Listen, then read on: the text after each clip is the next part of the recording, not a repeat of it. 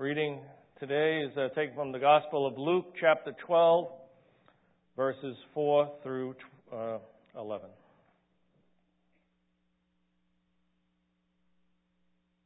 I tell you, my friends, do not be afraid of those who kill the body and after that can do no more. But I will show you whom you should fear. Fear him who, after killing the body, has power to throw you into hell. Yes, I tell you, fear him. Are not 5 sparrows sold for 2 pennies? Yet not one of them is forgotten by God. Indeed, the very hairs of your head are all numbered. Don't be afraid. You are worth more than many sparrows. I tell you, whoever acknowledges me before men, the Son of Man will also acknowledge him before the angels of God. But he who disowns me before men will be disowned before the angels of God. And everyone who speaks a word against the Son of Man will be forgiven. But anyone who blasphemes against the Holy Spirit will not be forgiven. When you are brought before synagogues, rulers, authorities, do not worry about how you will defend yourself or what you will say, for the Holy Spirit will teach you at that time what you should say. May God be pleased with the reading of His Word. Please be seated.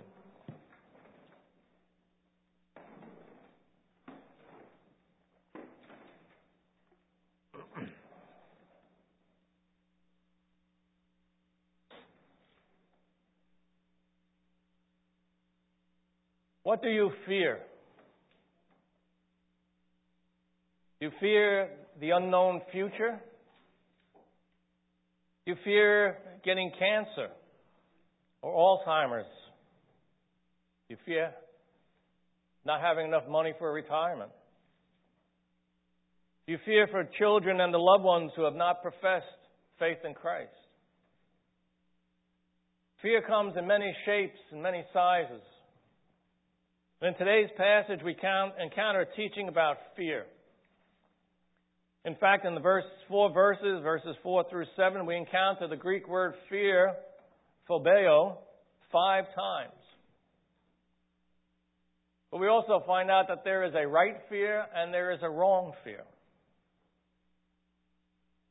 So it begins, I tell you, my friends, do not be afraid of those who kill the body and after that can do no more. But I will show you whom you should fear. Fear him who, after your body has been killed, has authority to throw you into hell. Yes, I tell you, fear him. Are not 5 sparrows sold for 2 pennies? Yet not one of them is forgotten by God. Indeed, the very hairs of your head are all numbered. Don't be afraid. You are worth more than many sparrows. And first, Christ warns of the wrong type of fear and one which we should not allow to dictate our behavior. This wrong fear is the fear of men. It ties directly to and is explained further on down in verses 8 to 12.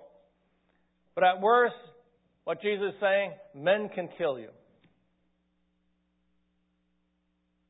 Not a pretty prospect for sure, one which would reasonably generate some fear. And yet, Christ is saying that's all that they can do. They can have no further power over us. Now it becomes very obvious that Christ has a very different perspective on life and death than we normally do. Our perspective is upon the temporal, the here and now. But Christ's perspective is on the eternal, which is, if you haven't guessed, considerably longer.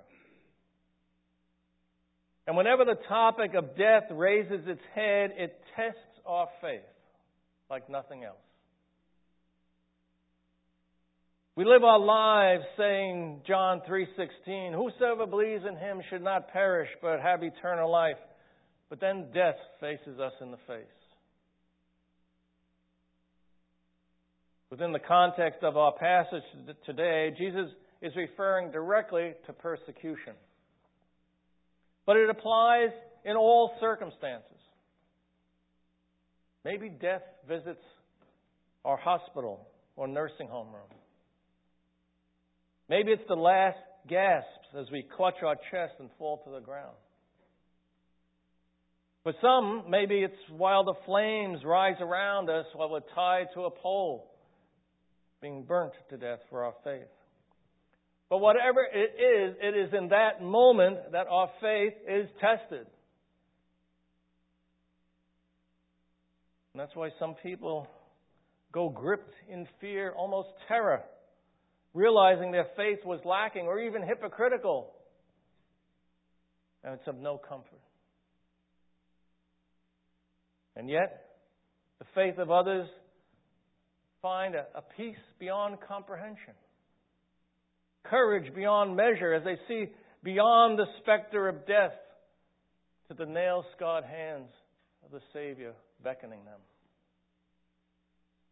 Jesus said, I am the resurrection and the life. Do you believe this? Charles Spurgeon said, never fear dying, beloved. Dying is the last but the least matter that a Christian has to be anxious about. Fear living. That is a hard battle to fight, a stern discipline to endure, a rough voyage to undergo. When we spend our lives loving Christ, with our eyes fixed on Him and running the race that is set before us, death becomes but a finish line to our marathon. And for all those of you who ran that marathon, you were very happy to see that finish line because it meant rest and recovery. And Jesus then goes on and he issues a warning about proper fear. Fear Him who, after your body has been killed, has authority to throw you into the hell. Yes, I tell you, fear Him. Now, of course, He's speaking about God Almighty.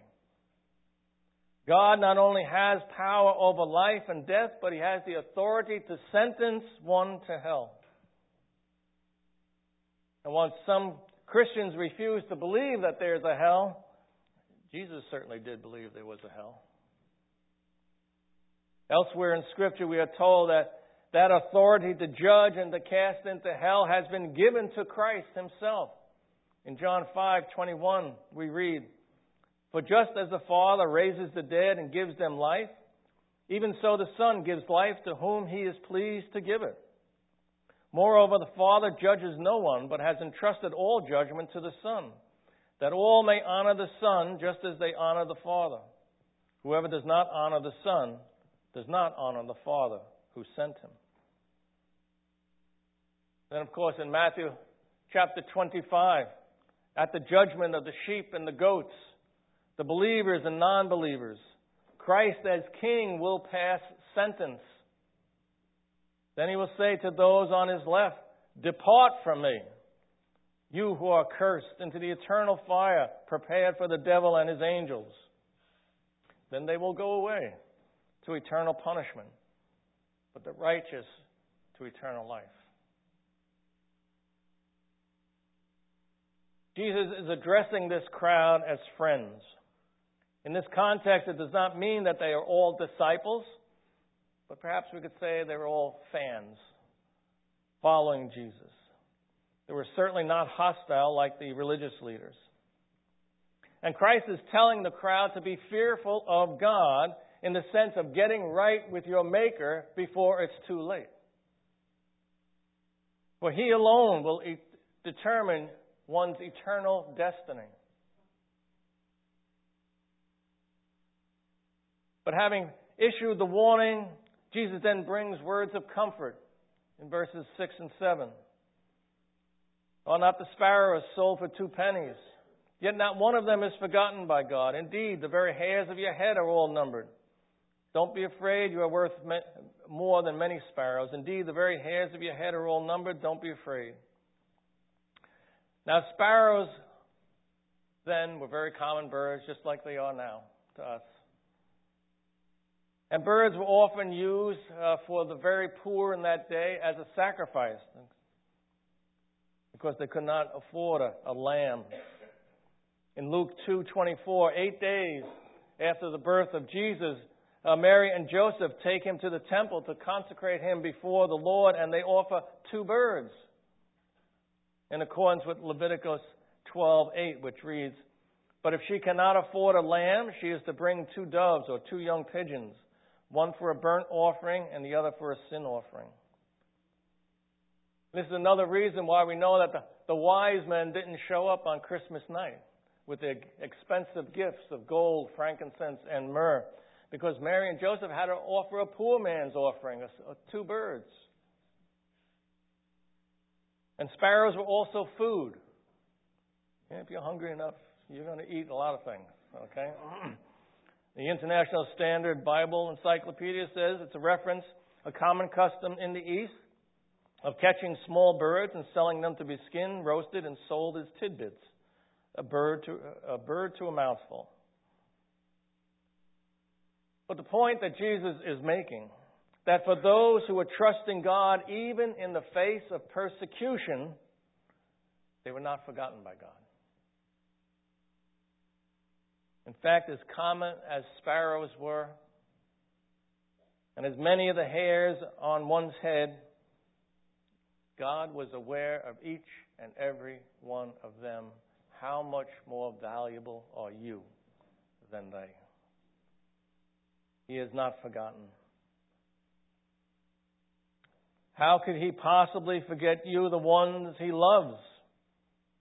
And perhaps in saying that and giving such assurance of God's presence and love, reminded them of Isaiah 49:15.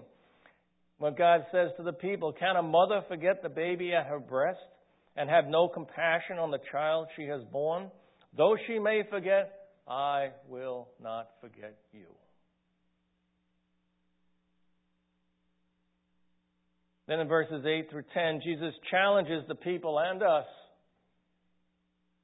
I tell you, whoever acknowledges me before others, the Son of Man will also acknowledge before the angels of God. But whoever disowns me before others will be disowned before the angels of God. And everyone who speaks a word against the Son of Man will be forgiven, but anyone who blasphemes against the Holy Spirit will not be forgiven. And with this background of persecution, Jesus now basically draws a line in the sand. If you acknowledge or profess me before others, I will do the same before my Father and the angels in heaven. This demands 2 things. First, you must believe in Christ. And second, you must say so. Dr. Rankin notes, to acknowledge Jesus before men is to be open and honest about our total life commitment to Him as our Savior and Lord. It is to show that we are Christians by the things that we do and say. It is to work for Christ, play for Christ, witness for Christ in our daily lives. It is to make a verbal confession of our faith both inside and outside the church. Now, while this does not mean that we have to go and stand on a street corner in Manhattan on a box and start preaching the gospel, unless God's calling you to that, then feel free to do that, please. But it does mean that in our everyday world, you acknowledge Christ and live for Him in both word and deed. The consequences of acknowledging Christ or not acknowledging Christ are dramatic and diametrically opposed. If we acknowledge Christ here on earth, He acknowledges us in glory. However, if we fail to acknowledge Him as our Savior and disown Him here, He will disown us at judgment. This is why, as we spoke a couple of weeks ago, hypocrisy is so fatal. For one can act the part and yet in their heart have disowned Christ. And at that time they will hear those dreadful words of Christ in Matthew 7, and then will I declare to them, I never knew you. Depart from me, you workers of lawlessness.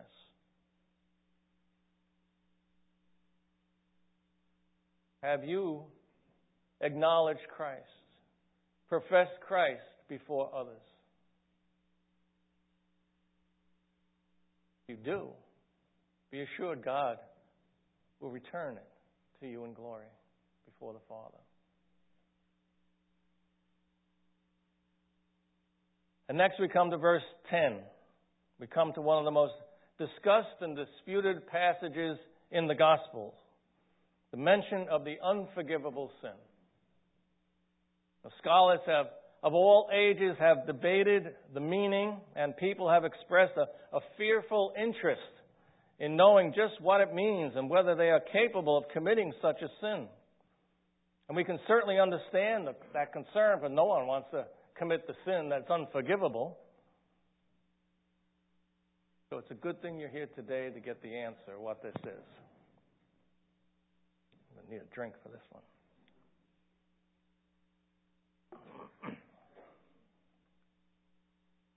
Down through the centuries, various sins were defined as this unpardonable sin. Some claimed it's murder. Some said it was divorce.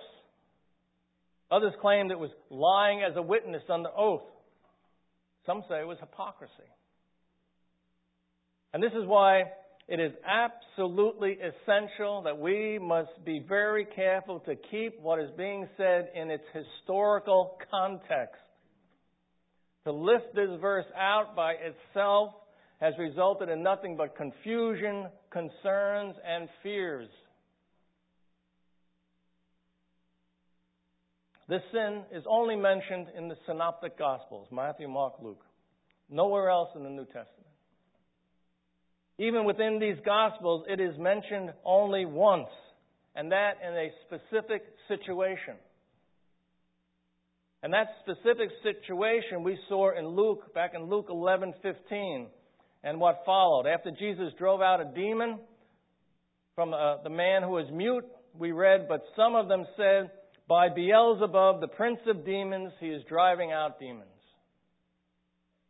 This is the incident that brings about Jesus' comment about the unforgivable sin. Now, Luke places a whole chapter between that and the discussion of this sin. Matthew brings the two much closer. And Mark, the shortest and most condensed gospel, unites them. Because Mark unites the two, let's turn to Mark's account in chapter 3. And in verse 22 we read, "And the teachers of the law who came down from Jerusalem said, 'He is possessed by Beelzebub. By the prince of demons, he is driving out demons.'" That is the blasphemy of the Holy Spirit. And we know this because further down, Mark tells us this in verses 29 and 30. Where Jesus says, "But whoever blasphemes against the Holy Spirit will never be forgiven. They are guilty of an eternal sin." Verse 30. He said this because they were saying he has an impure spirit. They're not talking about murder. They're not talking about divorce. They're not talking about hypocrisy or any other sin. He said this because he said they had or that he was doing his works by the power of Satan. So that verse links it to the incident, and we know exactly what the unforgivable or eternal sin is. Therefore, it's very limited. One could basically not believe the work of the Holy Spirit, or one in their unbelief might say it was some sort of trick going on, but that is not this sin. One can say they do not believe in certain gifts of the Spirit are for today, such as tongues, but that is not this sin. No one must specifically be claiming and attributing Satan's power to the Holy Spirit. That's when you commit this sin. One other aspect that we have to bear in mind here was this. Jesus is addressing Jews. Their limited concept of the Holy Spirit was not the same as ours, which is fully developed understanding the Trinitarian God as we do. They would understand the ministry of Jesus, the ministry of the Holy Spirit as the ministry of Jesus. But Jesus said, but by the finger of God, the power of God. It was Jesus doing these miracles by the power of the Spirit. So to denounce the work of the Holy Spirit as satanic was to denounce Jesus' work as well. And if we explore this a little bit further, the phrase in verse 30, because they were saying, in the Greek, it's in the imperfect tense, which implies a continuous repetitious act and fixed attitude. In other words, and this is important, this is not a one and done sin. But it means a continuing in such sin. Such continuing blasphemy leads to the hardness of a heart. And the consequential terror of a hardened heart is that God, as we read in Romans 1:24 through 28, that dreadful phrase, God gave them up. God gave them over to such sin.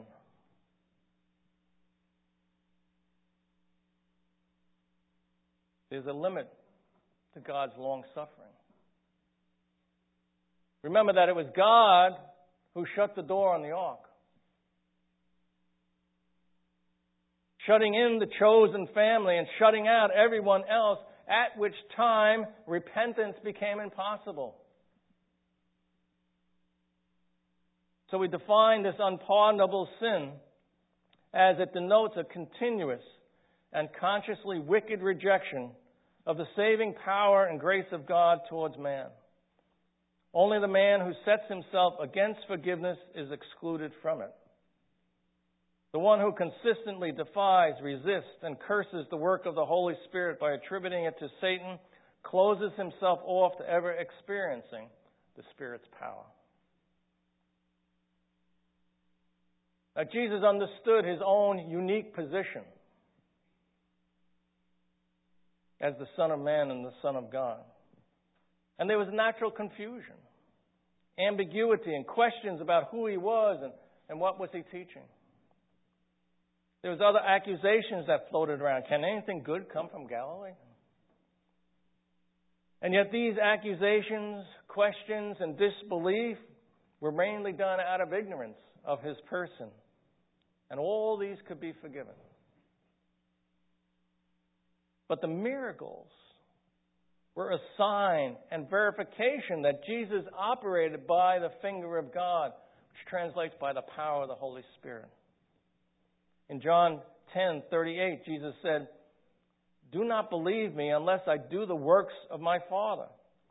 But if I do them, even though you do not believe me, believe the works, that you may know and understand that the Father is in me and I in the Father." And then there's a verse in 1 Corinthians 12:3 which speaks to all believers. It reads, "Therefore I want you to know that no one who is speaking by the Spirit of God says, 'Jesus be cursed.' And no one can say, 'Jesus is Lord,' except by the Holy Spirit." And what basically means is that no true Christian can curse their Lord.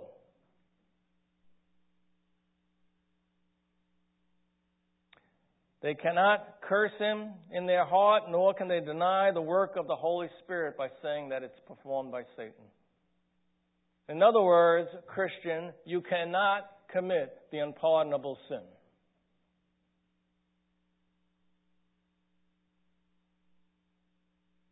Having warned against denying Christ before men and the sin against the Holy Spirit, Jesus turns to a much more reassuring truth about the Holy Spirit, his comfort and teaching. When you are brought before synagogues, rulers, and authorities, do not worry about what you will defend yourselves or what you will say, for the Holy Spirit will teach you at that time what you should say. The first thing we should notice is that this is a definitive statement. It does not start with if you are brought. It says when you are brought. It will happen. Hard times and persecution is on its way. But Jesus reassures them by saying, do not worry. Do not be anxious, some translations. Why? Because the Holy Spirit within you will teach you how to respond. He'll give you the words. He'll tell you what to say. That's part of his teaching ministry. John 16:12. Jesus was at the Last Supper. He tells his disciples, I have much more to say to you, more than you can now bear. But when he, the Spirit of truth, comes, he will guide you into all truth. He will not speak on his own. He will speak only what he hears, and he will tell you what is yet to come. We need a guide when we don't know how or where to get somewhere. When Helen and I travel overseas, other countries, we travel on a guided tour. Because if they plop me in the middle of a country, I have no idea where I am. I need a qualified person who knows the area and has the experience, what the culture has to offer to lead us. Because we don't know. And the same concept applies to the Holy Spirit. He will guide you. But notice it also says, at that time. I don't need a guide when I'm here. I need a guide when I'm there. On Long Island, I don't need a guide. But put me in France, I need a guide. So I only need a guide at that time. And basically it's saying that the Spirit will supply what you need at that time. Jesus told the disciples there's much more you need to know, but you can't bear it right now. Spirit will teach you and guide you at that time. As one author notes, it suggests that there is time needed or that this guidance is gradual. And it is not surprising that we read in the New Testament that we ought to grow in grace and in the knowledge of our Lord and Savior, Jesus Christ. So the fact that Jesus said that he will guide you into all truth suggests that we are not going to learn all the truth of the Bible at once. Jesus is not going to give you the dump truck effect. Genesis to Revelations, one night. No, the Spirit will guide you as you need it. But it also implies that we must be seeking the Spirit as we go. That's what growing is all about. Knowing what the Word of God is all about. Christ's Spirit in us unfolds the truth of Scripture to us and guides us in our understanding and application of those truths every day.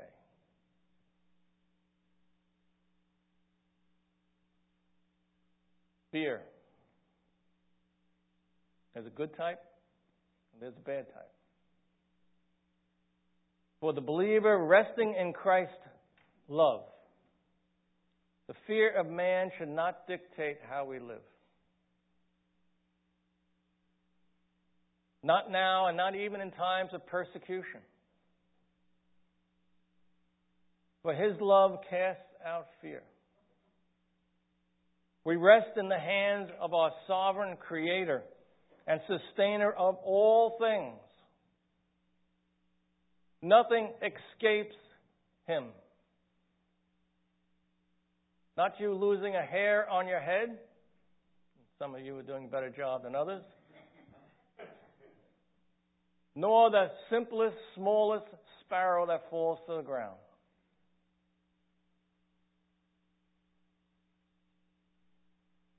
As one writer chided believers, Christians sometimes make themselves into elephants afraid of mice. You have the creator of the universe on your side, not to mention you've been given eternal life.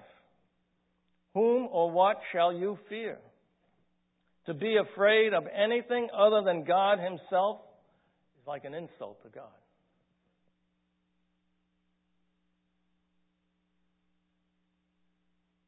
Let me close by reading that famous section from Romans chapter 8. And we know that in all things God works for the good of those who love him, who have been called according to his purpose. For those God foreknew, he also predestined to be conformed to the image of his Son, that he might be the firstborn among many brothers and sisters. And those he predestined, he also called. Those he called, he also justified. Those he justified, he also glorified. What then shall we say in response to these things? If God is for us, who can be against us? He who did not spare his own Son, but gave him up for us all, how will he not also, along with him, graciously give us all things? Who will bring any charge against those whom God has chosen?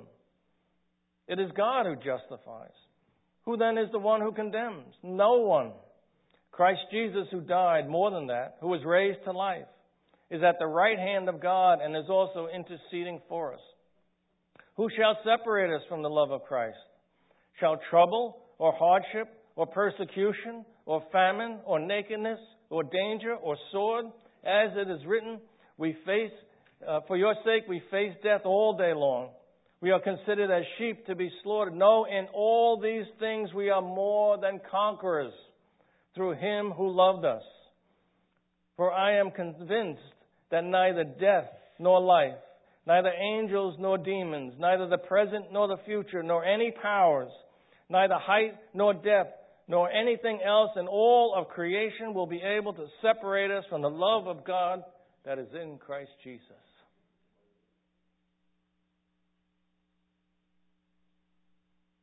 Whom shall we fear? Let's pray.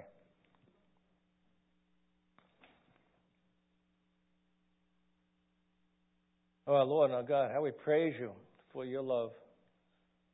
We praise you that we are your children. We praise you that we are in the palm of your hand.